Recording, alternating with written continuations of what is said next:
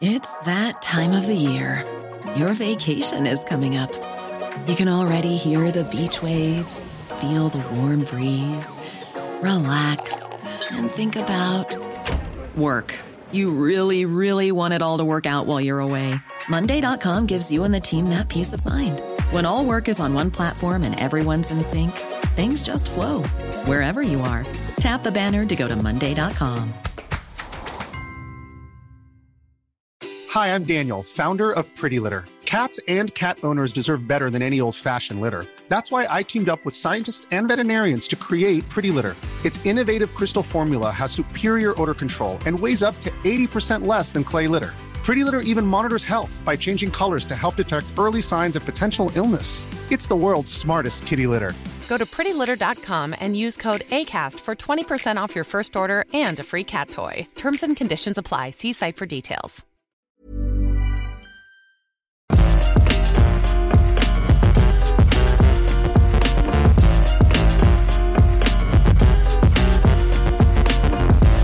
Josh Brown, how many times are you going to be watching Madam Web? Our own Ewan Patterson, dying to know. This was not the question I was expecting to start this podcast with, but it's perhaps the most perfect question, so thank you, Ewan. I'm going to see Madam Web so many times that Sony can justify a sequel. I'm going to be at least 45% of that thing's box office revenue because, good Lord, I cannot wait. I think you can wait. I imagine that they'll take, if you take a photo every time you go in a different seat and then you put them all together, that'll be you and the entire audience being the one man sustaining this entire endeavour. It's not, I don't know what it is. Over my break, I actually rewatched Venom 1 and Venom 2, and they were both better than I originally gave them credit for. Like, they're not good. The Sony universe is obviously just an absolute trash fire. Like, I saw Morbius in theatres. Why did you do that? Was. I don't know, man. I was having a breakdown last year. One of that was probably part of it. I love like the idea of like you being like Vegeta in the tank, like recovering in Dragon Ball, but you're like what's being plugged into you is like the Sony cinematic universe. Like, yeah, this'll sort him out. Well, that's it, man. So I thought I got really interested into it for whatever reason, but I genuinely think those Venom movies are good. But what fascinates me is how short and how many corners Sony cuts with them. Like, I absolutely burst out laughing when Venom 2 ended. At the 80-minute mark, like that thing's 80 minutes. It's had so much clearly cut out of it. And then I was laughing again when they announced that Madam Web was the longest Sony movie at 1 hour 56. Like, these things are they're just pumped out. They're like cut down to the shortest runtime possible. And I mean, the trailer for Madam Web looked absolutely insane and up my street. And the weird marketing with Dakota Johnson, I'm here for it, man. What the hell was that? Like, I don't know what we're going for anymore. Like, it's just this thing. Madam Web is like throwing together all the various parts of the Spider-Man mythos, let's say, that Sony are like in control of. And I saw a thing where they've cast like another Uncle Ben and there's like a fake Spider-Man in it. And I was like, what is this? And then like the Dakota Johnson thing was like doing like a sort of sultry ASMR thing where it's like, please go watch it. And I'm like, okay, like what is this? Like, is this just every marketing whim all at once? It's strange, man. Like, I love the Sony... You know what? The Sony cinematic universe of Spider-Man characters, which is such a mouthful, is to me what I wanted the Dark Universe to be. You know, when that was first announced and you saw like that cast photo and you knew it was going to be bad, but there was something endearingly bad about it. There was something so tin pot about the whole enterprise that I just kind of was drawn to it. And the Sony universe is that for me, where I get a lot of enjoyment out of it. And I can't get angry at it until it starts really trying to be a cinematic universe. And what I mean by that is, for instance, the end of Morbius, spoilers, when Michael Keaton's Vulture suddenly arrives in the universe. And I'm like, oh, now you are getting into territory that I actually like, and you might mess it up. As long as for the love of God, don't take it seriously. Literally. As long as you don't take this seriously and you don't incorporate or tarnish things that are actually good, I'm okay with you being this weird side pocket universe. In fact, I'm here for it. That thing, we'll move on from Madam Web. I will say this is the entitled Banter Podcast, UBP. I'm Scott Tilford, that's Josh Brown, filling in for Jules Gill, who's off doing a business yet again. Although the business he's doing is a Warhammer tournament, so if anyone listens to this on Friday, dude's doing some sort of big old Warhammer tournament. He did tell me where it was, I forgot, but it's some big thing, and that's where he'll be. But yeah, the Man and Web stuff, in that trailer there's that one line that sort of went viral as being the worst line delivery in quite some time. But if you apply your methodology to it, that's intentionally like naff and crap and whatever, and they're just kind of having fun with it. So I'm like, maybe there's a way for them to just steer all the way into the campness, which I would love them to do. Like, there's a way to absolutely do that, but I feel like they're taking it too seriously. And then you've got Sony going like, what if we had a multiverse reference in Spider-Man 2, and what if we planned a multiplayer game, and what if we just tried our own Marvel thing? I have such a problem with Sony's handling of Spider-Man, and I don't like any of it.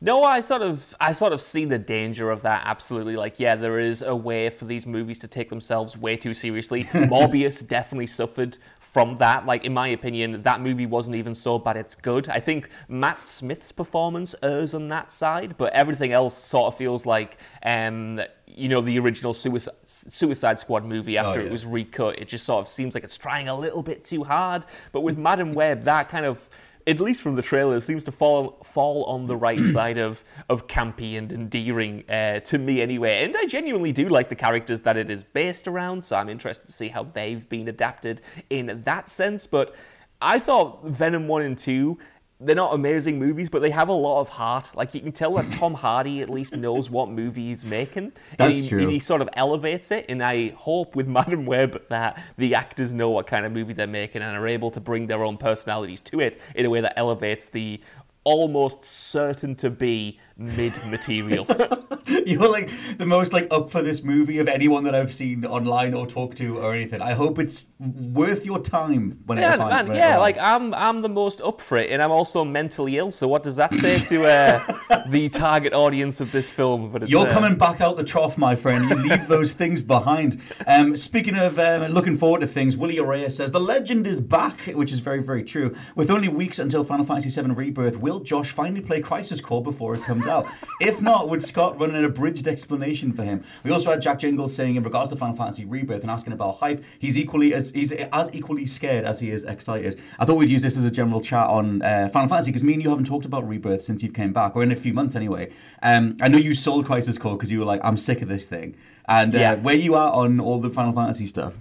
In a weird position with it, because I did play Crisis Core, goddammit. You played it, 2 hours of it. It played you, it played me as well. I was like, this is terrible. I would love you to give me an abridged version of that story, because I was there for the story, but I just couldn't get over the gameplay. Right. And so, unfortunately, I won't be going back to the game itself, but I will be going to you to tell me what the hell happened in the rest of that. The thing that's like so weird with all this, and it was so weird when they rolled it out, is like, Crisis Core is fundamentally an answer to a big plot point in Final Fantasy VII. Like everything that Zack does and what Zack is and everything else used to be a reveal, used to be a whole part of the entire point of Final Fantasy VII and the entire point of the main arc of that game. So I don't... And then when they were like, we're going to remaster Final Crisis Core, and we're going to put that out, and then I think on Square's side, or maybe Tetsuya Nomura's side, like the Creative Minds side, they want people to play Crisis Core. So going into Rebirth, for whatever reason, the extra context kind of thing, it just doesn't make any sense, because then, like, I don't know what story you're then going to do in 7 Rebirth, because you've kind of... like, you've revealed stuff in the wrong order. Like, it's just this weird thing. So it's like, I don't know how much they want people to know. I guess ultimately they want people to know the Crisis Core story. But I'm also on a weird line with it, where I don't know what the average person who hasn't played Crisis Core wants to know. And I don't know how Rebirth's going to tackle Zack overall. Like, he was in... Integrate as well, like the little DLC story thing they did for Final Fantasy VII Rebirth after the main game, and they did another scene including him. And it's so like, okay, you kind of want us to have this like mystery thing of like, who's Zack, what's going on, why is he holding Cloud, and like, what is that? And I'm like, well, I can answer that right now. Like, I know from the wider Final Fantasy VII story what that is, where it sits in the timeline and everything else. But then the way that they've revealed it and the way that they messed it up, or like messed it around, like in a positive way, I guess, at the end of Final Fantasy VII 2021, that was like a whole thing where they were like, we're changing it all up, and then we're showing you this scene that you're not supposed to see for another 40 odd hours or whatever it is. And I'm just like, I'm so lost on like what their intention is with this. And I think my worst case scenario, and I've not mentioned this in a video yet, but like I played Final Fantasy VII Ever Crisis, which is like the loot based gacha game that's on mobile, where they just take every little scene from Final Fantasy VII and put random skins and loot components and microtransactions into it and just monetize the living F out of it. Like, it's horrible. And so like that thing opens with the mention of a multiverse and says, hey, look, we can get away with all this and all these other variations of this timeline because it's an infinite multiverse. And look, we've got all the Aeriths now earlier on with Cloud in the reactor and like whatever. And I was like, oh, is this all you're doing? Is this all this is? Everyone else is doing multiverse stuff and that's what you guys are doing. And you have been for the last few years. I truly hope, and I'm not a religious man, pray to all the gods, that is not the reveal that we're actually building to after all this time. So it's a long-winded way of saying that I actually don't want to give you an abridged version of it. Or I can, me and you, I can tell you, but I feel weirdly bad doing it for a mass audience because there should still be something to preserve there about the main story of Final Fantasy VII. And I'm just so lost on what they want people to know. Yeah. And so like I get you played a certain chunk of Crisis Core and then kind of dipped out. And ultimately, I guess you didn't get to the back third, which is where it ties into Final Fantasy VII and Cloud and everything. And I have no idea what the average person would like to know at this point, and maybe they're just going to stick to the main games. It is so weird to be along for this ride, especially as someone who only has passing knowledge of Final Fantasy VII. I think the original remake was interesting because I reckon that there are some parts of Final Fantasy VII that even if you haven't played it, even if you don't follow the franchise, were sort of ingrained in video game lore. And I'm almost hesitant to even say them now because in a weird way they've now become like relevant spoilers for the next game that's about to come out. But there are a few big beats from that game that, you know, felt so iconic that everyone knew them, or at least everyone of a certain age. So playing through the remake, even though I only had that tiny amount of knowledge, I still sort of appreciated the way they were kind of acknowledging what you expect to happen and circumventing that in certain ways, even if I didn't know the specifics, you know, like who Zack was. I knew how the part he generally played within that story and his status within that story, let's say. You know, the same thing can apply to Aerith or Cloud or Barret or whoever, you know? So I thought that was interesting that it kind of still worked on that, not meta level, but that knowing level and subversive level for someone who was a non-fan like me, as much as it probably did for you. But at the same time, there are still so many elements of that game that just left me completely puzzled. You know, some characters that are introduced towards the end that if you don't have the reference point for, you're just sat there thinking like, who's this? What? Yeah, when they cut to Ketchi and all you saw, people who don't know Final Fantasy, is just a little cat with a crown on. Like that's a very like to me like, oh my god, it's Ketchi, but like sure, like that's a whole thing. Absolutely. So I have no idea where the game is going next. Like I didn't realize how much of the original Final Fantasy VII wasn't set in Midgard. You know, so I genuinely don't. I know again some of the beats towards the end, but I don't know how we get there. I don't know how we're supposed to get there. Don't know which characters are supposed to live or die. That kind of thing. So going into the sequel, I'm up for that kind of craziness and that kind of high conceptedness of it. But at the same time, for as much as I loved Final Fantasy VII Remake initially, since playing 16 and since dabbling into Crisis Core, me personally, I always seem to have a major drawback with these games. Like there's parts of them that I adore and love and think of fondly, but the experience as a whole often has drawbacks. That was certainly the case for 16 in terms of some of its combat, some of its side quests, and that was certainly the case for 7 when you got towards the filler padding towards the end. So I'm up for it, but I'm also more hesitant than I was going into 16 because I'm expecting those roadblocks again, and I hope they're not there. I hope they can give me a complete experience this time around. Yeah, the way that they're handling it, where like you had like all of what they called Final Fantasy VII Remake was just Midgard, which is like ultimately like the first sort of fifth of the game, and then you back in the 90s when we first played through Final Fantasy, it was like this whole reveal of the world map, and oh my god, there's so much more to this game. And some of that, like the reaction to that was because like people didn't keep up with games as much, like unless you were buying a magazine or something. It's not like you weren't online, so like that was a whole reveal. And I like that they've tried to replicate that, but at the same time, it like you said, it was such a they had to put so much filler in the 2021 just to try and like give you a full game's worth. And for me, like, yeah, they remixed the story so much in regards to bringing Sephiroth in much earlier. And like that Sephiroth used to be a mystery, like, but obviously now Final Fantasy VII is the Sephiroth Cloud story, so we just led with that. And Tetsuya Nomura and the various staff were saying, like, look, we need to, that is what Final Fantasy VII is, and people will be expecting that. And I'm like, I was always like, nah, like, if you were remaking Jaws, you wouldn't have him in the opening scene or something. You're still supposed to build to that. That's the whole point.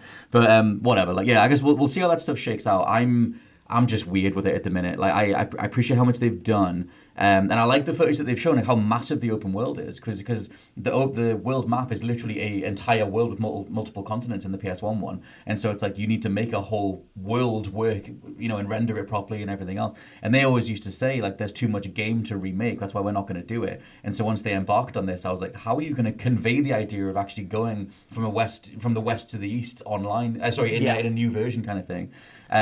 But I guess we'll see. I do think it's peculiar as well, at least for me as someone who, you know, was there when the remake was announced and got excited about finally being able to play this story that everyone had talked about so much. Now that I know the reality of that is that the game is going to be split over 3 different games, and over the course of let's say it was 4 years from announcement to release, then it was another 4 years between the first part and this part, and let's say there's another 4 years. That's like 12 years. It feels like a big investment. It's not the like sort of instant gratification I suppose I was expecting from being able to finally experience this universe. Now it's this epic saga that's going to take such a big chunk of my life, and I wonder whether that's going to impact the momentum of the remake project as a whole, or whether that changes people's opinions on it, because it kind of changes mine and it kind of sets my expectations differently. It's just it's an ambitious thing to do, but it's almost like an untested thing to do. I can't remember ever having a remake project span this massive amount of time when all things are considered. No, well, no game's ever meant as much to a publisher as Final Fantasy VII to Square Enix. Like, it's the game that made them global. Like, people love 6, but 7 was like industry changing, and it's like they put it off for so long, the idea of revisiting this thing, and now they've got this big 3-game project. Like, Advent Children's back in cinemas for a little bit. Like, they've got all this stuff where it's like I said, Ever Crisis is the gacha game and everything, and it's just, we know how money grubby Square Enix are and how bad they are at cooking the books. Like, they lean so much on Final Fantasy to make up the cost, the amount of money that they lose on things. And I forget the name of their new president, but he is all in on monetization and like putting as many of those predatory methods into games as possible. The way he talks seems to be that he would like to do more of that. Yeah. And I kind of fear for the idea of, at the heart of it, just this nice little RPG that was released in 1997 or whatever that a lot of people love, not sustaining an entire company for like almost 10 years, like you said. It's a weird reality to do it this way, but we'll see what happens with it. Question from Amy Rapier, who says, who is your favorite ever gaming news editor? Answer very carefully. Is she outside? Has she got a laser trained on it?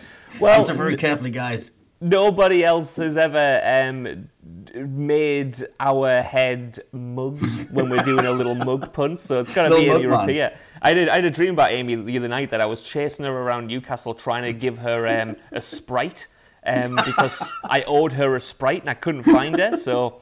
she's just running around Newcastle hoping that you turn a corner and she'll be right there. That's the end pretty of your much it. Yeah, just mission. being like, I've got this Sprite that you left me. Here is it. Dreams are weird, man. Dreams are strange. They are a bit.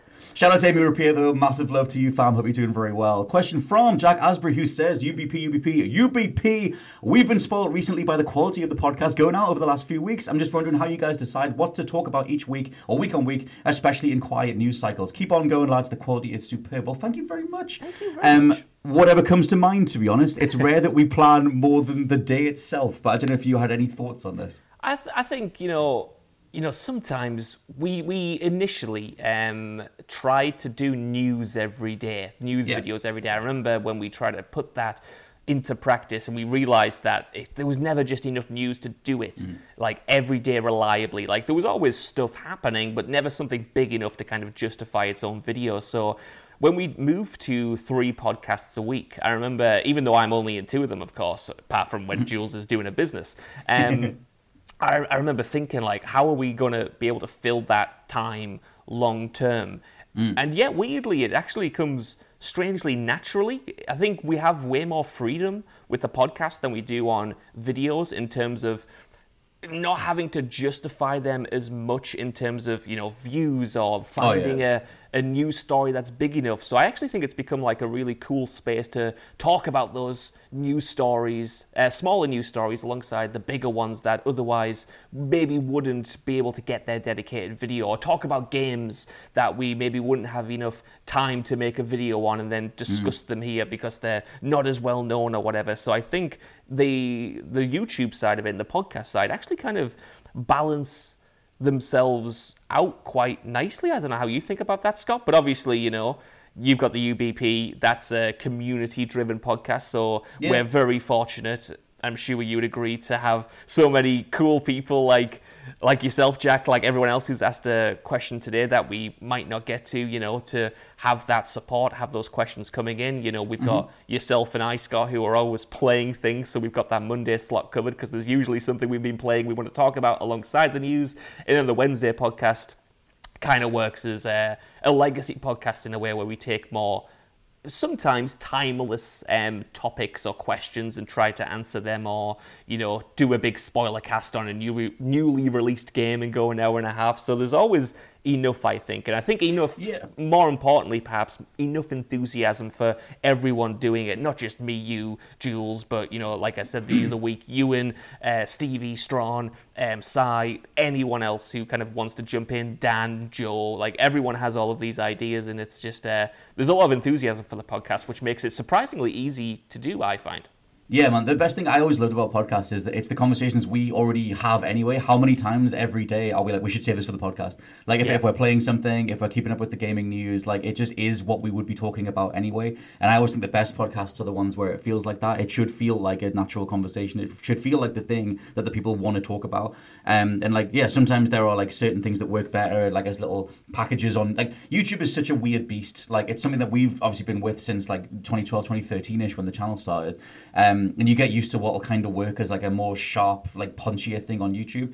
I really liked actually the response to the little chunks that we put out, the discussion videos on PlayStation and Xbox that went out like last week or earlier this week, one of the two, Times of Flat Circle. But still, they did really, really well. And that was like a longer form thing. And like YouTube's kind of morphing into longer form stuff anyway. Like you might have seen us doing some compilation videos and longer stuff because that just is what people are responding to. And like YouTube wants to put more stuff on TV and everything. But like it is still like, it is like a beast to wrangle. And like there's a way to do a YouTube video that is like fundamentally different to a discussion. Like there's a more natural approach to conversation that just suits podcasts. And I think me and you, it's like I said, it's the conversation we would be having anyway. And so I always love that. But yeah, in terms of like choosing what to go for, it's just, I mean, there is like there's a knack to it. Like in terms of something, okay, this is a big enough story. This is worth doing a video on. This is worth dissecting in a podcast. And then we kind of just keep that middle slot as like, like a spoiler cast or like a general middle thing. That's been going for the longest time. Like when the podcast started, it was like almost more philosophical stuff I thought of. I was just like, in terms of the angle for it, I was just like, certain approaches to level design or why we hate difficulty or love difficulty or whatever. A lot of those older ones were like that. And then, over time, we like settled into this 3-a-week thing. And then they have their own different approaches. So like, it's kind of just what feels natural. And then going off people's responses, like we can see the amount of listens for things. Spoiler casts are always something where a fraction of the audience are going to have played that game, but it's a conversation we would have had anyway, so rather than do it on our lunch break, we'll do it for the podcast. That's it, right? And I like that this gives us, I remember the first time I thought, okay, this podcast is a lovely little corner that we have for ourselves, was when we did, I think it was an entire podcast on 12 minutes. Can you remember that game? Yeah. And like that dropped a few years ago, and we did like we managed to go like, I don't know, quite long on just that one game, and we did like a deep dive into it. And that was when I thought, I love doing the pods because it gives us the opportunity to do that without necessarily the added pressure of is this going to do as well to justify it? Like, am I going to have to kind of like pitch this or anything? Like we have a little bit more freedom in that regard, and even without that, like you were saying, on the Monday podcast especially, I just use that as a catch-up with you. Like, you know what I mean? It's like, what's Scott been playing? What's Scott been up to? How's he feeling? What's the crack, you know? Sometimes I even forget that it actually goes out to people, and people enjoy that as well, because I enjoy it a lot. But I love the wind-up, man. The only... It's that time of the year. Your vacation is coming up. You can already hear the beach waves, feel the warm breeze, relax, and think about work. You really, really want it all to work out while you're away. Monday.com gives you and the team that peace of mind. When all work is on one platform and everyone's in sync, things just flow. Wherever you are, tap the banner to go to Monday.com. There's never been a faster or easier way to start your weight loss journey than with PlushCare. PlushCare accepts most insurance plans and gives you online access to board-certified physicians who can prescribe FDA-approved weight loss medications like Wegovy and Zepbound for those who qualify.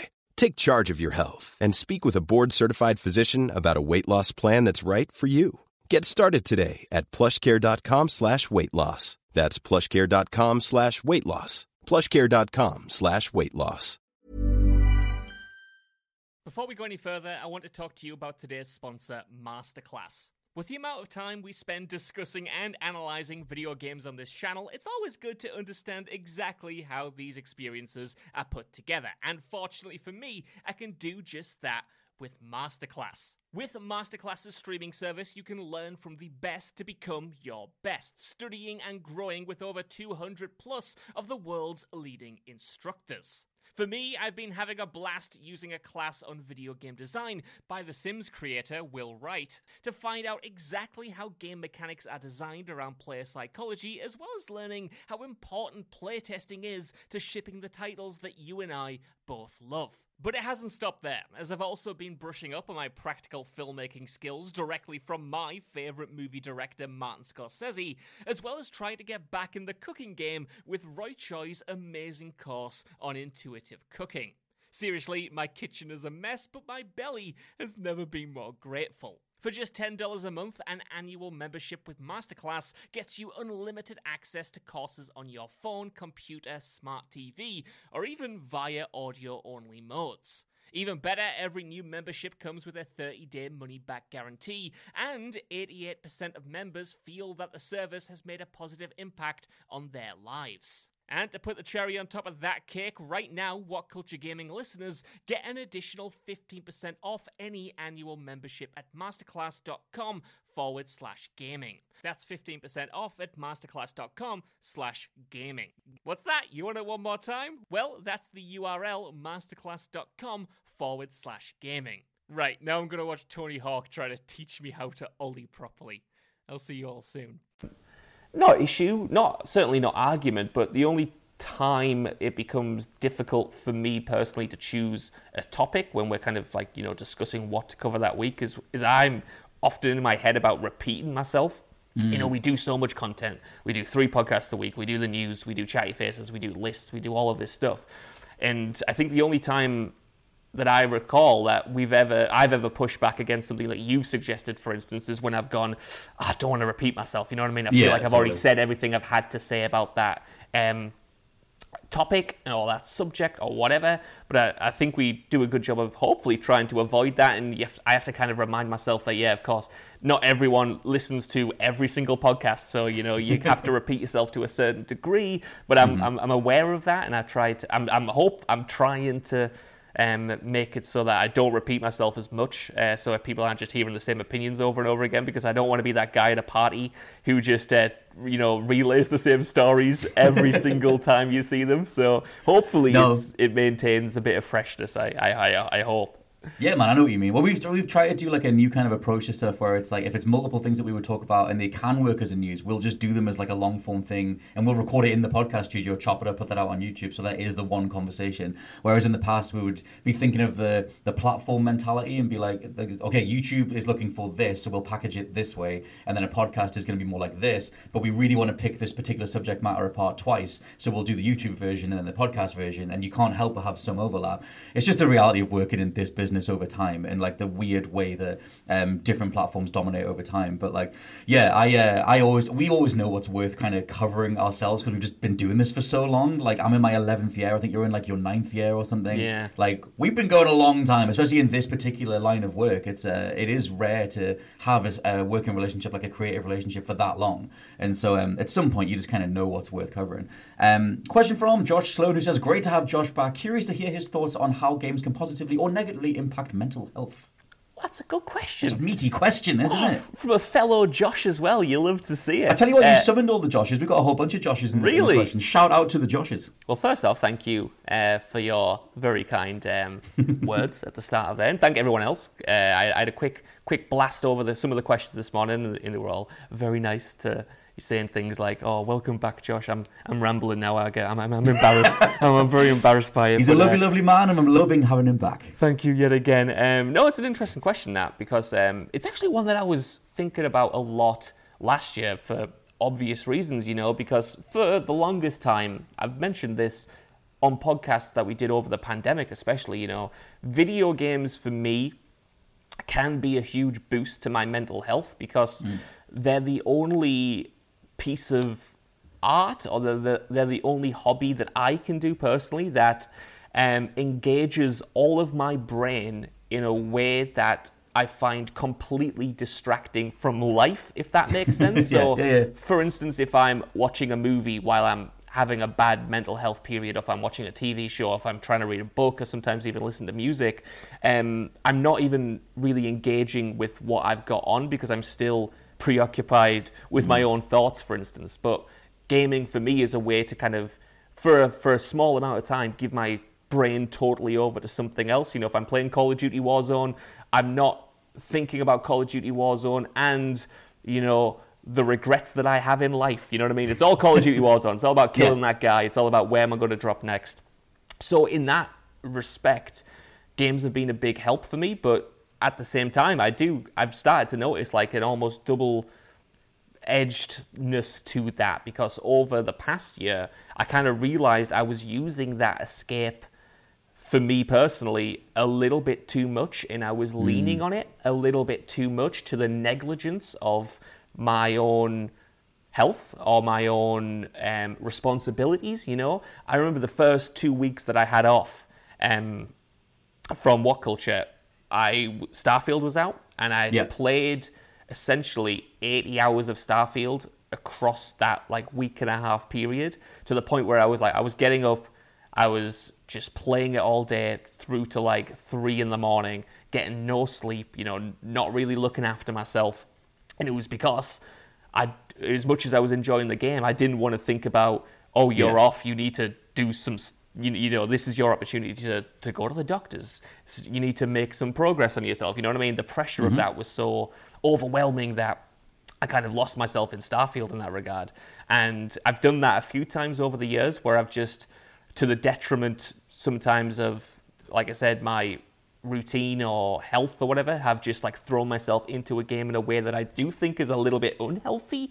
So I've been trying to manage that over the past few months and whatnot, and that's been interesting because I used to view games as like this lovely escape, and now I'm realizing that I'm almost using that in a vice-like way, as if, like, I don't want to compare it to, alcohol or whatever, but if I'd used that in the past, like going out with my friends, drinking a lot, it kind of, in a strange way, had a similar impact on me as that.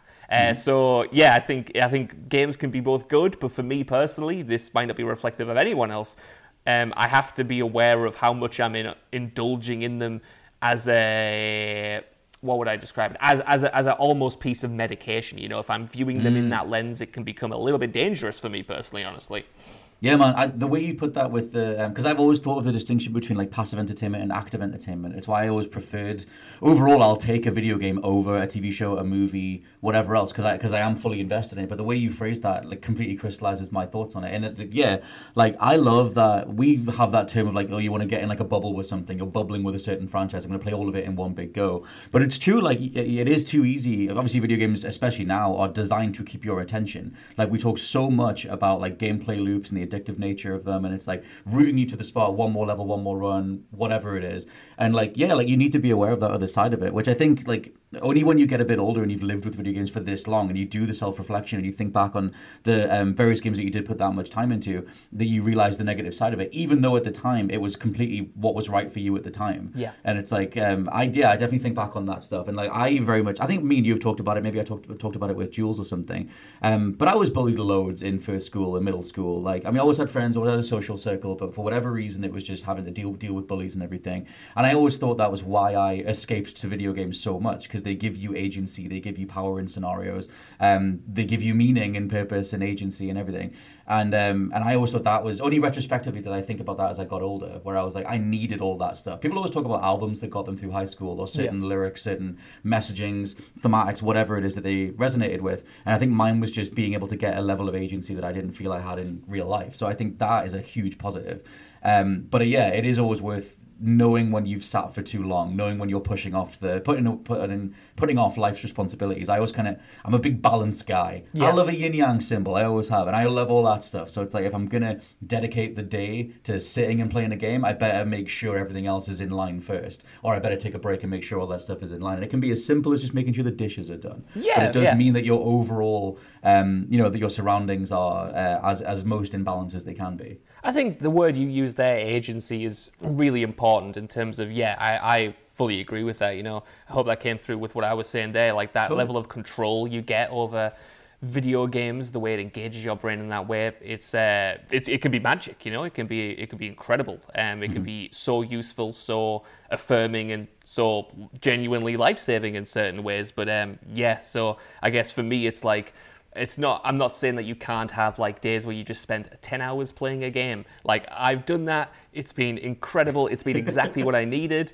It's just I'm starting to slowly realize that there's like a distinction between those days where I can just, leave all my responsibilities behind, spend 10 hours blasting through an RPG and having a really relaxing, reinvigorating rest day, compared to the days where I'm doing that exact same thing for potentially the wrong reasons, to ignore the stuff that's I should be addressing, or doing that to then wake up the next day and put myself in almost a disadvantage because I've not had any food, or I've not done the dishes, or like, you know what I mean? I've ignored my life to like the detriment of it. It's a real fine line, and one that I actually wasn't very aware of until this past year, where I started thinking about it and interrogating why I was playing stuff. But it's interesting, and obviously it's going to change for everyone. But yeah, that's my experience with it anyway. Yeah, man, I would only echo that. I think as well on my side, like obviously like learning I'm going to be a dad is like a huge thing. That's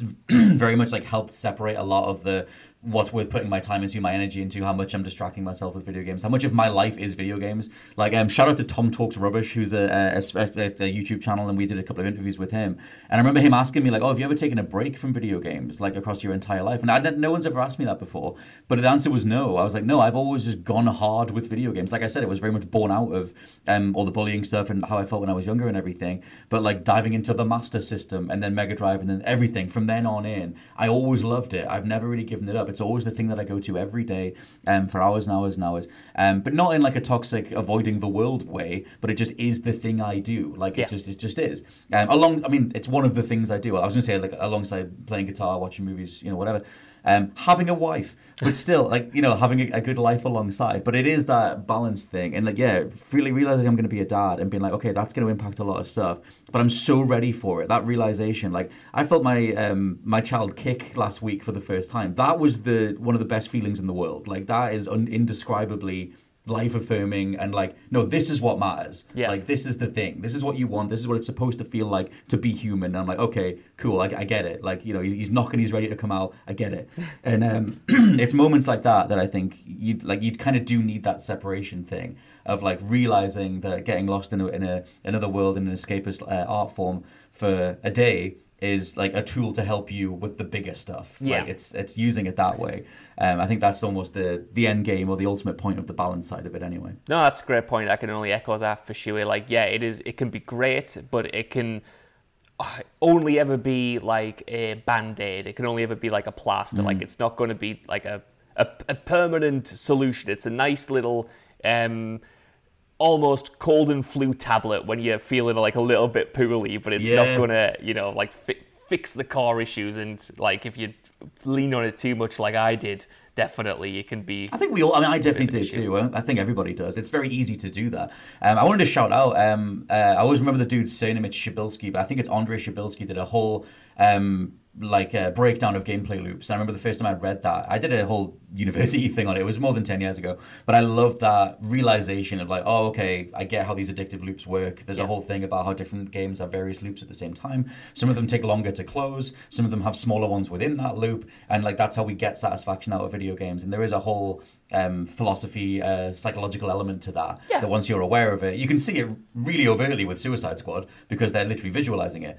But some games are more subtle with it, and that doesn't necessarily mean they're bad. But it's being aware of the way you're being played as well. To kind of make it cheesy, but that literally is what it is. No, it is, and it's not just video games. There's a bunch of other things in our modern world, like your phone, for instance. I turned off social media while I was away, and it was so strangely relieving to not just find myself. It wasn't that I was like looking at things that were like making me sad or anything. It was just like the habits that I'd gotten myself into. Like, why was I spending so much of the day just clicking Twitter, not even reading anything, and just like scrolling down to see if there were any new posts? I remember Michael Hamflett used to describe Twitter as like the ultimate slot machine. Like you go on, you scroll your thumb down, you look at the little thing loading, and you're like, what am I going to get? Is it going to be a jackpot? Is it going to be nothing? And I thought, that is such a strange habit to get in, and I became so aware of it that I was, I'm not doing it perfectly. I still go on Twitter now and again to just see what's happening. Did it a lot when Big Brother was on, to be honest. Like to keep up with the discourse of that. But you want to watch The Traitors, mate? That's what you want to watch. BBC's The Traitors is brilliant. Yeah. Well, I do. I really do. I really want to watch The Traitors. But yeah, it was just another thing where I'm like, oh, okay, I'm noticing these habits and trying to interrogate, why am I doing them? What am I getting from that? Like, is that a productive use of my time? And why have I been conditioned to think that is something I need to do every 5 minutes, So it's definitely those, it's not just in games, but it's sort of like the psychology of the modern times. Yeah, well, I love all that stuff. Like, give me all the psychological, philosophical conversations. Like, I love all that stuff. Why we think the way we do, like different, habits that you can get into, different thought processes, and whatever.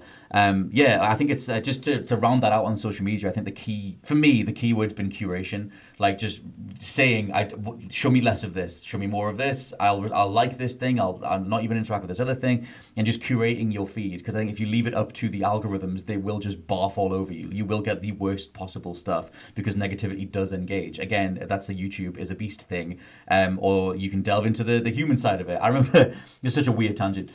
Delving into that when I did a whole thesis thing in university on like violence in video games. Why do we like playable violence, interactive violence, and delving into like gladiators and colosseums and watching people actually get killed and like when hangings were a thing. And it's like there's a weird thing in humans with viscera, and there's a weird connection to blood, gore, and guts and everything that's inside us. And there's a thing there that is weirdly alluring to a lot of people, especially when you then make it playable and then you calibrate a video game to make that satisfying. There's something there that is inherently engaging, and it's like that's like a fascinating thing. We kind of are drawn to like the macabre in a way, and I think like some of that comes through in the social media stuff. Like, look at this effed up thing that you would never have seen unless you let an algorithm serve you it up. It's like you kind of need to be on that and be like, I'm going to curate this so I don't see the horrible thing that I would never want to have seen in the first place. So there's a lot of that. Question from Josh Youngman, another Josh, my friend.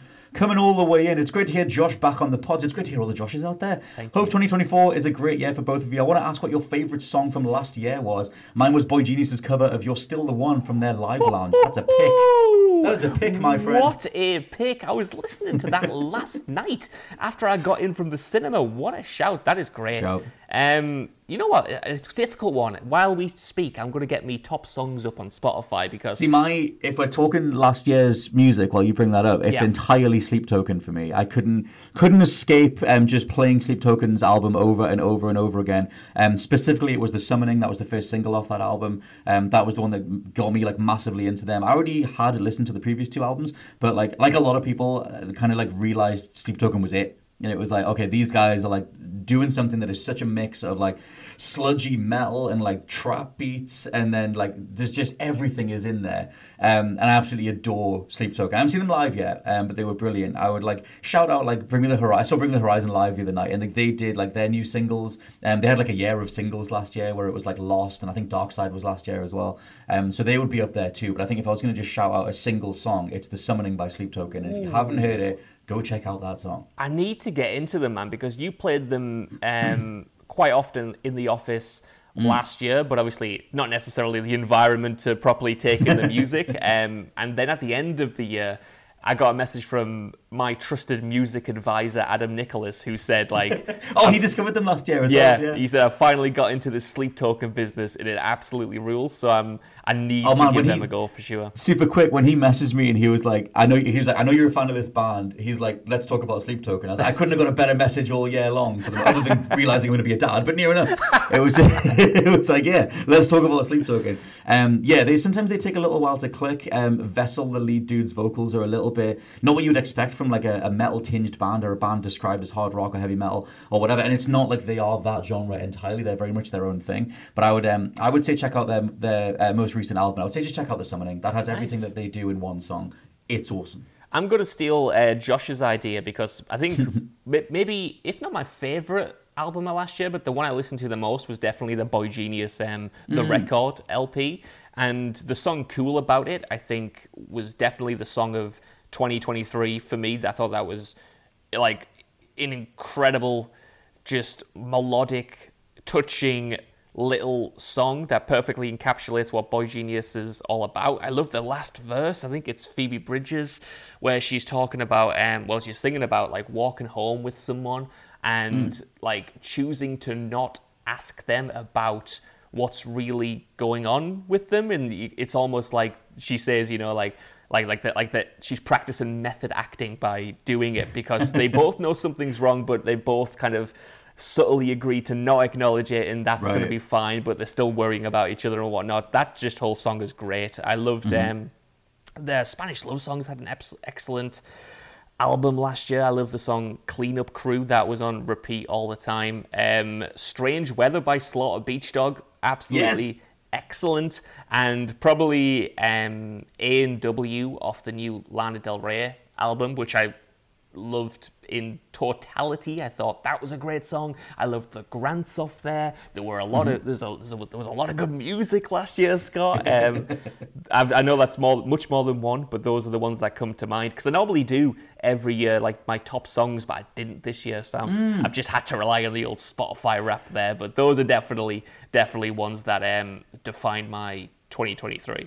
It was funny when Spotify did their rap thing, and it was like, it's all Sleep Token. Like my top 5 was just, here's 5 songs of the Sleep Token album. Even though I do try and listen to quite a wide variety of stuff. For me, it's definitely just going to be Sleep Token all the way. Question from Bam, who says, good day, lads. Loving the healthy helping of Josh Brown since his triumphant return. Which game currently stuck in development hell do you think is never actually releasing? Also, if you could choose one, which cancelled game would you resurrect? I have immediate stuff for this. Yeah, go on. Game stuck in development hell that's never actually releasing, Perfect Dark. The stories about that thing restarting development like 4 times. Loads of the team have left. I forget who wrote up the most recent report saying it's like 20 people trying to make that thing work. And it seems I should probably clarify if people don't know. Perfect Dark was an N64 game. They're rebooting it. It's an Xbox exclusive, and a new studio was made to try and get that thing over the finish line. And apparently, it's been very hard to nail down what the playability of that game, the way it's going to play. It was a first-person franchise back in the day, and same with the Perfect Dark follow-up on Xbox 360. But apparently it's very hard to make that thing work. So my shout would be Perfect Dark. And then in terms of a cancelled game I'd resurrect, the Legacy of Kain game we never got, Dead Sun. Oh, yeah. Just because I think that would have at least kept the franchise going in a way that Nosgoth didn't. And I love Legacy of Kain, and it's like, I would only want it if Amy Hennig or the other core creatives wanted to do it. But Dead Sun had some really cool gameplay ideas using the whole dual world thing, reality and the spirit realm and everything. And I just think Legacy of Kain should be a fixture of our lives in the way that, like, even Castlevania is over on Netflix. Like, it still gets mentioned. Legacy of Kain doesn't get anything. No, that's true. Yeah, like, I feel like there's such that sort of cult following around it. But yeah, it sort of hasn't translated in the same way that a few other franchises from that, and obviously Castlevania probably precedes it by a little bit, but you know what I mean, from like that time. It's just sort of, it doesn't deserve to stay dead, Scott Tilford, is what I'm trying to say there. And for me, I don't think Beyond Good and Evil is ever coming out. That game, just cancel it, man. Get rid of it. But they got the remake coming out soon, which is usually they only do that to remind you of the future one. There's just no way, man. There is no way. Like, if you couldn't cancel Skull and Bones because you allegedly had an agreement with the Singapore government, it makes me think, which government do you have an agreement with to keep Beyond Good and Evil going? Because I don't understand why that has not been cancelled. When was that thing first announced? Like 2008 or something? Beyond Good and Evil 2 was very first mentioned. The original 2004, and I think it was an E3 2007, 2008 when they said they were doing a sequel. Yeah. And then it went away for like 10 years, and then it was mentioned during the Vivendi takeover when they had to say they had all these projects in the works to not get taken over, so they revitalized it. And then it wasn't Patrice Désilets.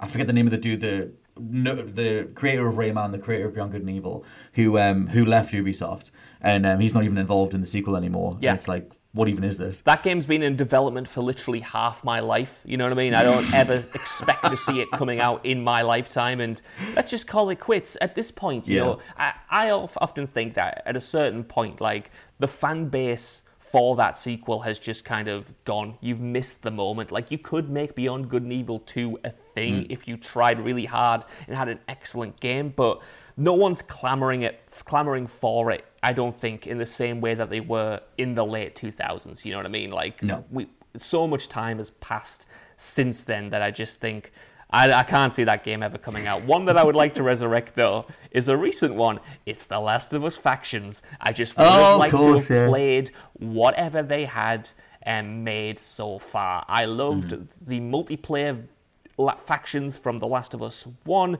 and as you know, I'm a huge fan of the gameplay from The Last of Us 2, so even if they didn't finish it, like, even if they could have just cut up the map that they made and, you know, made a regular multiplayer mode, I just want to play, I know it might sound sacrilegious, I just want to play multiplayer Last of Us, because I thought that was such an underrated thing that we got to experience, and the fact that they didn't remake the original factions for the Part 1 redo now stings even more, because it just means that part of The Last of Us' history is kind of dead.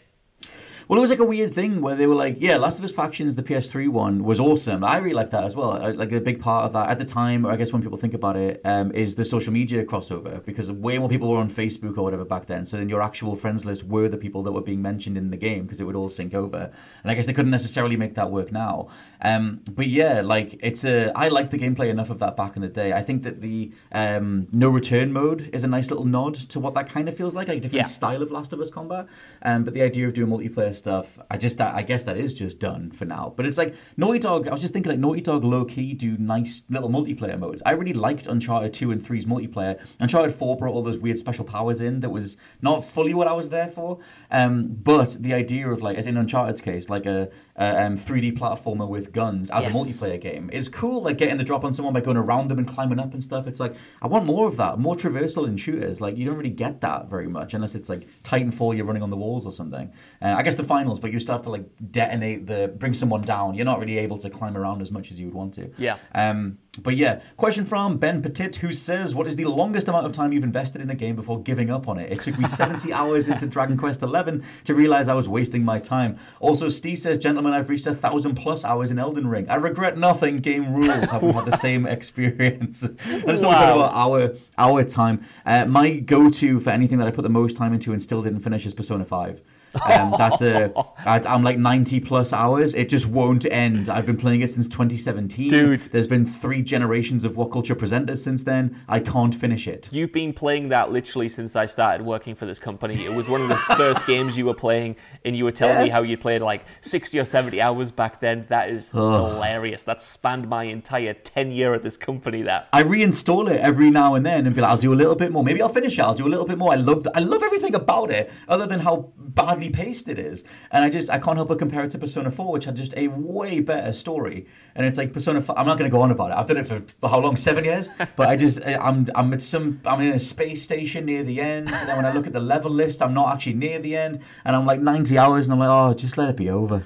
You know, for me, every time I put that amount of time into a game, I always eventually do go back and finish it. So I don't think I have one that I've just outright abandoned. I have a few that I've begrudgingly finished. Assassin's Creed Valhalla definitely is up there. I remember Days Gone was one of your big ones. That's it, man. I think Valhalla just pips it to the post because that was about 70 hours, and then I thought, I want this to be over, but I can't invest this amount of time and just call it quits. So I begrudgingly got to the end of that game. There was another one that I was just thinking of as well. I remember you stopping playing Far Cry 6, I think, but I didn't know how much time you put into that. Yeah, that's actually one that I have just abandoned. Good point, I think. Actually, no, you've sparked a memory there. There are a few Ubisoft ones that I just did call it quits on. After about 15 or 20 hours, Far Cry 6, that was about 15 hours that I just thought, I can't. I deserve more than this. My time is worth more. So I had to trade that in to get it away from me. Watch Dogs 2 I abandoned, but not because I hated it. I really enjoyed that game. It was just a case of I must have put it down over a Christmas period or something and just never got back to it. I've always wanted to go back and finish that game because I was right at the end. There is another... Dragon Age Inquisition. Dragon Age Inquisition was one that I put, again, about 70, 80 hours in, didn't finish, dropped it for about 6 months, and then eventually thought, I need to see this out. I need to see what happens in the end. So I always have this perhaps stupid anecdote from that game where in a game called Dragon Age Inquisition, I killed a single dragon. I had one dragon fight, and then I didn't do any of that extra stuff. So there was a certain point in that game, even though, again, I quite liked it, I just wanted to get it over. Yeah, I used to have that where I wanted to make sure every single thing was done. I'm still trying to finish as many games as possible, but there are some things, like you have with Far Cry or Ubisoft stuff, where you're just too aware of the design, you're too aware of how much your time is being manipulated, and over time, as you get older, your time is... I'm not saying your time is worth less when you're younger, but you're more aware of the amount of things you could be doing. And I think at some point, I just had to be like, nah, I can do a million other things. I can go for a walk. I can do anything at all other than this. And I think it sometimes it's easier to break away. It's healthier. We talked about health before. Yeah. It's healthier to break away from something that is just a spreadsheet of game loops, where it's just, if it's spreadsheet game design, get it in the bin. Yeah, unless I you're agree. Specifically enjoying it. Question from Coach Marv, who says, a yearly quota of games which is smaller than ideal but ensures 99% are great quality and as advertised day one, or as it is today with endless releases, but no game is ever patched and stays as it is from day one. Quantity versus supposedly guaranteed quality. Which would you prefer? Quality, man. Gotta be quality. Like, Yeah, as much as I loved something like Jedi Survivor last year, I don't want a year full of Jedi Survivors that are great games but that don't work. So, and to be honest, you know, we've talked about this again before, but in terms of game length these days, I could take fewer games. You know, I'm actually really enjoying that January and February, for me at least, doesn't have that many big releases, so I get to play Baldur's Gate 3 without the pressure of knowing that there's another 5 games around the corner. You know what I mean? I've got plenty of games to get through. Knock on your window last night with another copy of Prince of Persia, but you didn't answer. How many more nights can I try this? Prince of Persia Lost Crown. Sorry, mate. I've got Avatar Frontiers of Pandora to play next. So You'll have to speak up. I'm playing Avatar Frontiers of Pandora. Well, that's it. I think I've got Avatar literally waiting to play, which I genuinely am excited about. I've got Mortal Kombat 1 in my cupboard. Oh God. To jump into as well. So I'd take a little spread out calendar personally. Which is, I would, as my answer to the question, I would take the quality thing. My cynical brain goes to the fact that most of the studios would then have to ensure that the quota of games they are releasing would be stuffed full of monetization and predatory stuff and everything else to recoup the funds necessary to do that. However, you would hope there would be some sort of reckoning where the average amount of money you can spend on a game gets brought down so you can actually fulfill that stuff. But you'd never get that because they can't just be happy. They've got to keep growing. They've got to keep doing more, make the numbers go up. We can't just make video games. I would still take quality overall though. My thing with all the games that are coming out is I've got Prince of Persia right now, which I'm trying to squeeze in the next few days. Then Like a Dragon Infinite Wealth is out, which is going to be a 100+ hour game. So I'll do that, and then I've got Final Fantasy VII Rebirth, which will be straight after that. It's like they're all like days and weeks apart, so I'm back in it. This is funny because it's kind of like the inverse of 2023 for us, where I had like a bunch of games where I was just telling you, you know, Scott, I've been up all night, this game is amazing, it's 5-star, and you were like, Yeah, it's all right. I'm not too arsed about it. I'll wait for something that engages me. We've kind of done that this year, where you've got Prince of Persia, you've got Like a Dragon, like you said, and then, of course, I'll be playing Final Fantasy. But you've got off to quite a good start, actually, with those games in mind. Honestly, dude, I mean, we tried doing, I made you do a video on Prince of Persia because I need someone to just sit with me and just talk about how awesome Prince of Persia is. That game's beautiful. It even runs really well on the Switch. It's got cross saves now. I almost bought another copy of it. I bought the deluxe edition on Switch because I was like, look, Ubisoft, I'm going to support the good stuff. Here's 50 English pounds towards this game. And then for a second, when it said it had crossplay, I was like, do I get it on PS5 as well? And I can play it on the train, and I can come home and I can keep going on the PS5. And they'll have £100 towards this beautiful endeavor. But I'm going to see how it's selling. If it needs a boost in the sales once they reveal the weekend numbers, then maybe I'll blow my wage on it. I'll get you a copy. I don't care. Yeah, I just want to support this game. A cheeky Tailford 50, as it's known around these parts. The Tail 50. We'll see how it goes. Final question from John T. Bagend, possibly the best name we've ever had on the podcast, John Tay, who says, I'd love to get your thoughts in games adapted from movies or TV. Do you think these can ever be done exceptionally well? I'm currently riding the new indie game hype. Now, I thought I'd put this in here because me and you had a hilarious exchange after the Xbox Direct last night, and I thought we'd talk a little bit about the Indiana Jones game. Bit of a mixed response, mostly positive online, but that did not involve Josh Brown. If I speak, I am in big trouble, is all I will say about the Indiana Jones game. No, it's it's a real mixed bag for me. I was really down on it, truth be told, and I don't like to be down on games, as you know, but watching the reveal for that, I felt very cynical about it. Like, I thought there were parts of it that looked really interesting. I like the mechanics that they're implementing with the whip. I thought that did look really cool. You know, the locations look really nice, but just the way they were talking about it, you know, when they were selling us, in my opinion, on brand new gaming features like the ability to either stealth your way through a level or fight your way through a level, I just thought that was a selling point of Wolfenstein: The New Order in 2014. Like, is that the stealth was pretty crap in that game. It was, yeah. And I was just thinking, like, is that all we've got this time around, you know? I thought visually, the art design of it didn't do much for me personally. I know they're not going necessarily for photorealism, I don't think. It looks like the Wolfenstein engine, just like with a few tweaks, but I thought the faces looked a little bit off. I just didn't think it looked that next gen to me personally. And it just, it had a certain clunkiness to it that made me wonder how it's going to play, because I liked, you know, I loved the two Wolfenstein games that came out, and I loved the visceral nature of them, but as shooters, I never actually thought they struck the balance between playing to the game's strengths. Like, I'd almost, I'm not the only person to say this, but I almost wanted to play those games like they were Doom. You know what I mean? Because you get the ability to, like, dual-wield shotguns, but you're so fragile that the balance was never quite there. So I'm interested how they handled Indiana Jones, especially the switch between third person and first person. Like, I'm fine with it being first person, but the concessions they're making to, like, pull the camera out while he's climbing slowly up a drain pipe, like, that doesn't do anything for me. That is not working for me. The thing is, I love a first and third person hybrid when it's done well, and I think that coupled with solid cutscene direction, and in this case, it's Troy Baker's Harrison Ford, Indiana Jones. We'll get back to him in a sec. Yeah. I came away from this very, very happy enough, but I was expecting nothing. I'm not necessarily an Indiana Jones fan. I didn't really grow up with them. Well, I didn't grow up with the movies. I didn't really love them when I finally got around to watching them as I was a bit older. My Indiana Jones is The Mummy. I like The Mummy 1 and 2. So yeah. My Indiana Jones is that Brendan Fraser's character, who I forget the name of now, but I liked him a lot. And so, like, I didn't really have the affiliation, the affinity for the IP. And so I kind of went into this going like, well, it's Todd Howard's idea. Apparently he went to Machine Games and said, I'd love to make an Indiana Jones game. I do love the Wolfenstein games, like you said. However, in Wolfie 2, I ended up knocking the difficulty down because it just felt so completely unfair. Like, all these, like, it just felt like you were being hit regardless of whether you were in cover or not. And I was like, I just want to be this Nazi murdering machine for a while. I'll just knock it down onto easy for a bit. And I had a blast with it. I think the best things in Wolfie 2 are the cutscenes, the messaging, the thematics, the way it interrogates parts of America's history and everything, or American mentalities.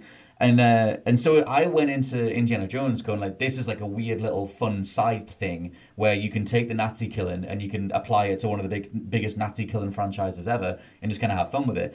And I quite liked how much of like a throwback it was to like a bygone era in terms of we're doing away with the new age monetary. We're not worrying about rendering every little time the iris moves in the eye because there's a light change in the scene. I just want to punch some dudes and shoot them and play as a dude that looks like Harrison Ford. And sounds like him too, I would have said. But I guess I'll get to that in a second. I want to touch on what you just said there because, yeah, I can totally see that. And, it's on Game Pass, so of course I'll jump in.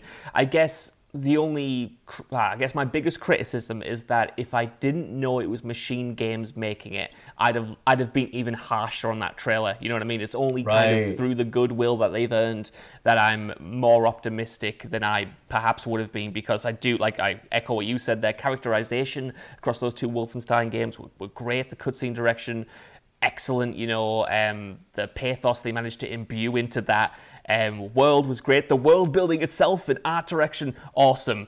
I didn't get that from this trailer, but it's very early days. I liked the idea of the villain, like the opening scene where Indiana Jones is like buried in the sand and he's getting talked at. I thought, right, okay, that looks very Indiana Jones in terms of tone and presentation and whatnot. But yeah, going Tony back Todd's to in it as well. It's Tony like Todd he's playing like a good-looking character. Yeah, absolutely. Yeah, Tony Todd, a pop for him. I'm more excited for him than I am Troy Baker, by the way. And this was maybe, I keep saying this is maybe my biggest criticism. I have a lot of criticisms of the game, is the point. Just go for it, mate. But when, I heard the voice actor for Indy, I thought, you're trying so hard to do a Harrison Ford impression and nail it that you're forgetting to emote or bring any charisma to the role. So on the surface, yeah, it sounds pretty good as Harrison Ford, but where's the energy? Where's the life to it? So when you told me, actually, I didn't even know this, you messaged me saying, like, that's Troy Baker. I couldn't believe it. Again, early days, but I couldn't believe that was Troy Baker doing that, because I just thought, where's the soul of it? I didn't get that from the first trailer, but again, I'm being very nitpicky, very harsh about it. It is only one trailer. We've got so many more reveals to go. I might and hope to be won round by it by the end, because I do want this game to be great. You never want a game to be bad, but yeah, if we're talking pure gut instinct first impressions, it's made me wary. I think for mine it was like I said, I went in with zero expectations. Like, I don't care about indie, and like I love the Wolfie games. I keep calling them Wolfie games because it's easier than saying the Wolfenstein, the New Colossus every time. I had a lot of fun with game engines, and I remember thinking that like if you just kind of unleash this a little bit and just kind of have like a fun romp through various locations, then that'll be enough. And this is a weird thing, because I don't necessarily think you're saying this, but I think there is a conversation on the idea of, say you're a game studio and you're making a new game, and you aren't necessarily aiming for a specific era in gaming, but there is an assumption that if it can't hang with the Red Dead 2s, the Last of Us's, the upper echelon of what gaming can be, then it's not good enough. Like, I think there's I was messaging you about, we had this a little while ago, I can't think which game came out, and it was like, oh, it just looks like a PS2 platformer. And I was like, yeah, one of the greatest eras in gaming history, and two, that's completely fine to aim for that. Yeah. Like, we don't really have a go at like when a movie releases in black and white, it's a specific aesthetic choice, or like if a certain budget is attached to a game. Like, to me, if I'm thinking of gaming as an art form, I'm thinking of the entirety of like 40 plus years of video games, then I'm going to be just as excited or curious about something that is aiming to be a throwback to an Atari game from the 70s as I am spending your entire budget rendering a face and doing Hellblade 2. Like, I'm there for the whole thing. And I don't necessarily, I'm not saying you're saying this, you're not saying this, but I think that's an interesting conversation, because I don't think we can hit those highs every time, or maybe ever. Red Dead 2 felt like such an anomaly. Yeah. And like, as is clear from the budgets on the Sony side, I think they are increasingly anomalous too. Like, being able to get lifelike facial animation and innovative gameplay mechanics and an open world or whatever it is. It just feels like overall we're like petering out, or whatever the word is, like becoming more smooth with like the idea of like we're hitting bars in gaming as opposed to the same highest bar over and over and over again. And I don't necessarily mind a team doing like what we would call an old school 360 era game. That just is the game. I'm with you, apart from where you would place Indiana Jones from what we've seen so far. So I'm totally with you, man. Like, I love my throwback games. I did a whole editorial on Wanted Dead, and that is very much a love letter to those 360 games that you mentioned explicitly. You know, Kena Bridge of Spirits, I know you really enjoyed. That's what it was. Referenced as like it's just a PS2 platformer, but that's cool to have back, you know? The issue I have with what I've seen of Indiana Jones is that it's sort of in a nostalgia no man's land. Like if it was going for a 360 throwback, I would be there for it because we don't really get those anymore. My issue is that it's more of a PS4 throwback in terms of the mechanics that they were showing off. Like I said, that combination of stealth and action and whatever. Like, to me, it doesn't seem like an intentional throwback decision because that was what defined the last Wolfenstein game and the one before that. It just seems like a continuation of that to me, in a lack of innovation in that regard, rather than a conscious decision to go, okay, we're not going to try to chase trends or chase Red Dead. We're going to go back to the 360 era or the PS2 era and see what we can mine in an old school way. It just seems dated in an unintentional way to me. No, I can see that. I think, like, from what they showed off, other than the whip stuff, it isn't very innovative. And even the whip things, that we've seen games do that, before. I guess I'm curious to see, like, this was their first foot forward. The thing overall is that it makes me think of the Todd Howard approach because it has a few things in common with Starfield in terms of being a very economical game in the new world where we kind of expect first-party stuff to be AAA quality, and then we expect that AAA bar to be the Naughty Dog quality or the Rockstar quality. And I just wonder, because Starfield was so, assumedly intentionally, economical in its design and was so, like, you can argue, like, hobbled by its use of the engine it was on and, like, loading in between every instance of anything, even when you're docking a ship or something. I always kind of wondered how intentional that was. And then if you're Todd Howard going, like, well, I want to make an Indiana Jones game, and other than the movie, there's not really, like, a massive amount of hype for it. Yeah. The indie IP is pretty dead. How do I get this over the finish line? And then the conversations that happen and be like, okay, we're going to kind of, even that stealth move when you were mentioning the stealth in the new Indiana Jones, when he throws the hammer at the dude, it looks identical to the stealth move, let's say, in Wolfenstein. Exactly right. It's not like a full animation. It's just like, they're going to react when they get hit. It's not like a canned thing. And so I was just like, okay, how much of this is a carryover? Even the bit when he grabs the dude and punches him is straight out of Chronicles of Riddick. Like, there's things that this dev team have worked on in the past that I can kind of see the parts being put together. But at the same time, the core of it is a bunch of people who want to make this. Yeah. And I think that for me is the big takeaway. I was like, you guys had fun making this, and you're just kind of getting it over the finish line. And that's, to me, that, like, I'm not saying you're not. That's not enough for you, but that is just by far enough for me. And it is quite rough around the edges. But it's kind of, there's a weird innocence to it in a way where, like, this is Xbox first party. Like, you look at how much Sony are, like, blowing the doors off and spending almost $500 million on Spider-Man. And it's like, over on the Xbox side, they've got Game Pass. They announced that it's now 15% of their bottom line. Over 30 million people have Game Pass. And that means you get a bigger variety of games, but the overall, like, production level is lower. And is that enough? And it's like, I'm just so curious where this shakes out. Hi-Fi Rush was a good taste of it. And I'm just like, this is more in that vein to me. But you almost have to sacrifice a lot of polish for that. That's true. There's a weird thing to it. You know what? I totally see that side of it, and I do think, making a $300 million game, $200 million game, and then putting it out day one on Game Pass just can't be sustainable, even if you are Microsoft and you have endless amounts of money. Like, that can't last forever at all, right? So I'm absolutely fine, like you are, scaling things back and having a more regular release schedule that, doesn't aim for a Naughty Dog level of quality or detail or a Rockstar level of detail. My only holdout with Indiana Jones on, like, a bigger scale is, does the team want to make it? You said there that you felt there was a lot of passion in it, and I definitely get that from Todd Howard. I don't doubt that Todd Howard absolutely has been dreaming of this game for years and decades, but is Machine Games the right pick for it? Like, I know when they made the past two Wolfenstein games, you could tell their heart was in it. It was over every detail. You could tell that they were really dedicated to what they were bringing to life. Again, it's one trailer. I don't know yet, but I need to be convinced that they are passionate about Indiana Jones and haven't just been contracted to make an Indiana Jones game like how Square Enix just contracted out an Avengers game. And you could tell from that, they obviously, I'm sure they had a bunch of people on that team who were passionate about the Avengers, but it didn't feel like it was the game they were dying to make in the same way that it felt like Insomniac was dying to make a Spider-Man game. And I just wonder about that with Indiana Jones, because that element of soul, that would get me in over the criticisms that I have. But I kind of need to be convinced of it. And I don't like being so down on a game, but I need to see more, essentially.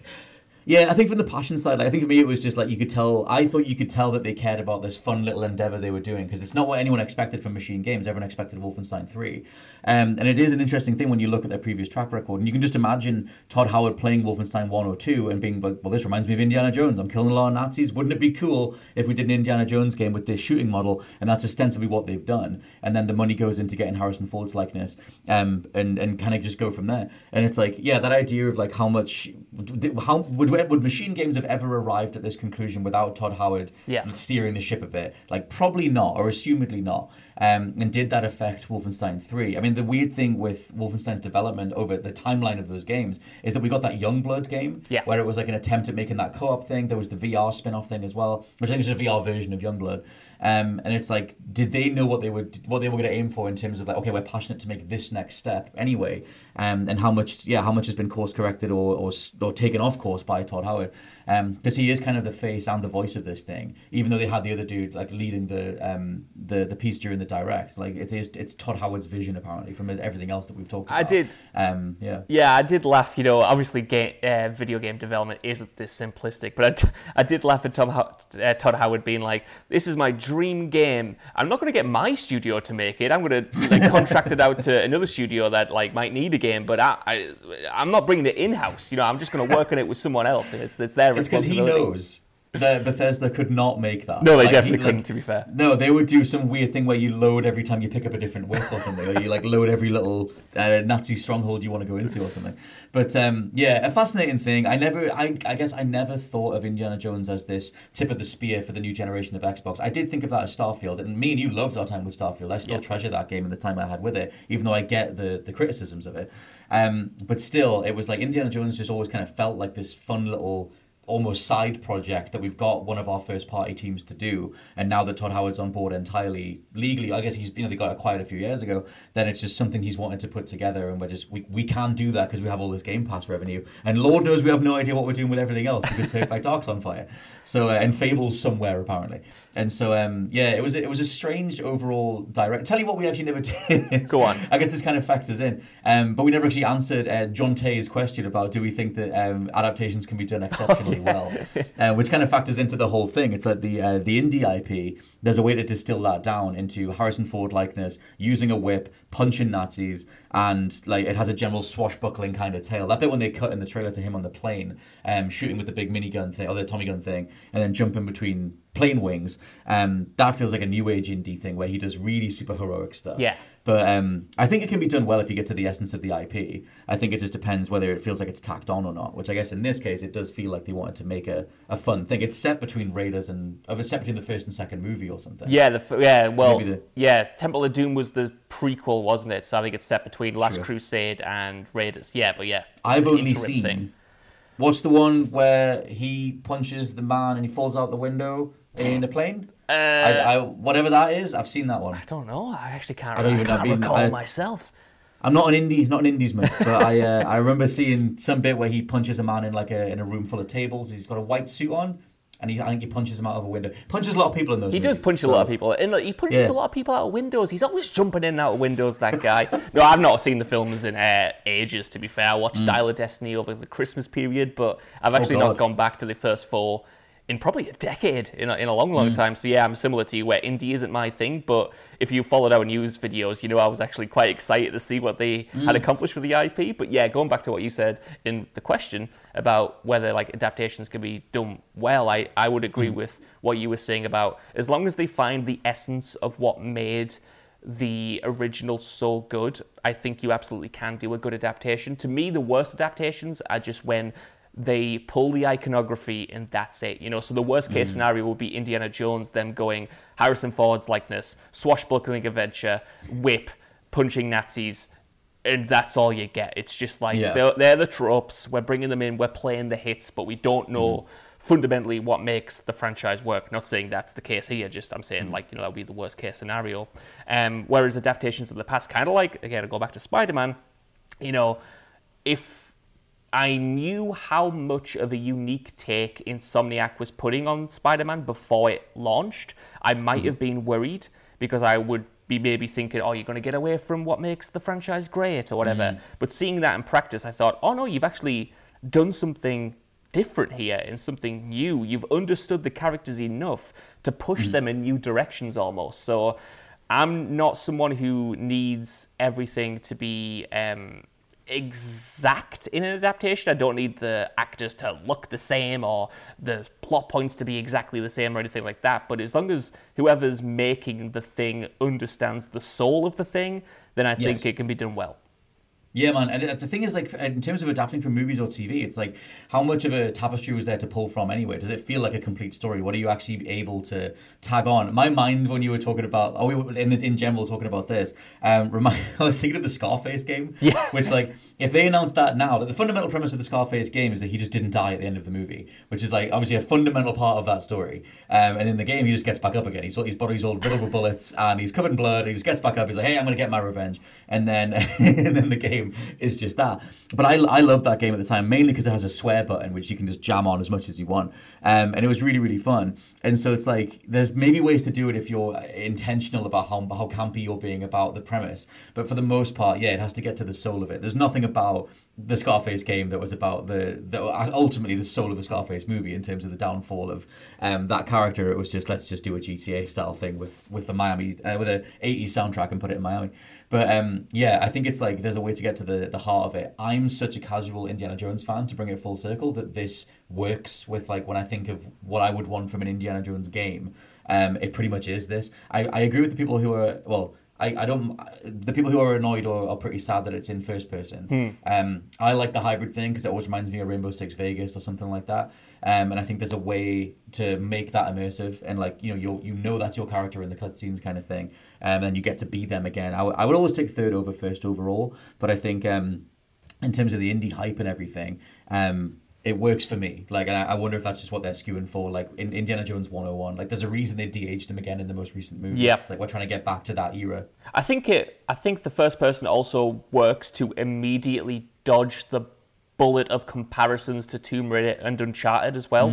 If it was third person, because Uncharted and Tomb Raider both crib, heavily from everything, taking inspiration from indie itself, like, I think you would, come up with direct comparisons, whereas, I don't know, first-person and third-person hybrid gameplay allows it, in my eyes, to differentiate it enough from those franchises to not be constantly compared to Sony's, one of Sony's biggest franchises, and that has to be a win for the marketing and from the developers to not have that kind of constant pressure when they just want to make their own thing, but everyone's constantly comparing it to these other big franchises.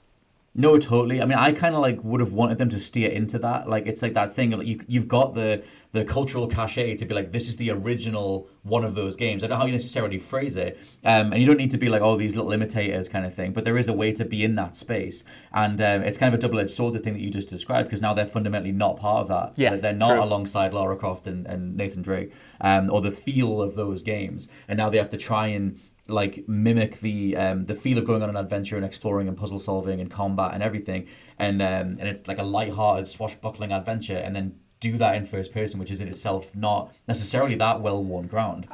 So it's like, it'll either work in their favor or it'll be distinguishable, or it'll be a thing where it's like, we prefer this style of game in a Tomb Raider or an Uncharted sense. Good point, man. Good point. I think the conclusion I've kind of come to after everything you've just said and everything I've just said, and the great question is: sack off Indiana Jones, get The Mummy the game into production, get Brendan Fraser's likeness, get the actors back, and just do it with The Mummy instead. Yeah. Just let me play Imhotep again. That was in the second Mummy game. That thing was also. We will wrap the Untitled Banter podcast now, though. The UBP. The UBP. I've been Scott Tilford. That's been Josh Brown. Always a pleasure, Scott Tilford. Always a pleasure to be heard by all of you. Thank you to everyone for sending in various questions and everything. You're all bloody lovely, and we'll catch you very soon. Bye-bye.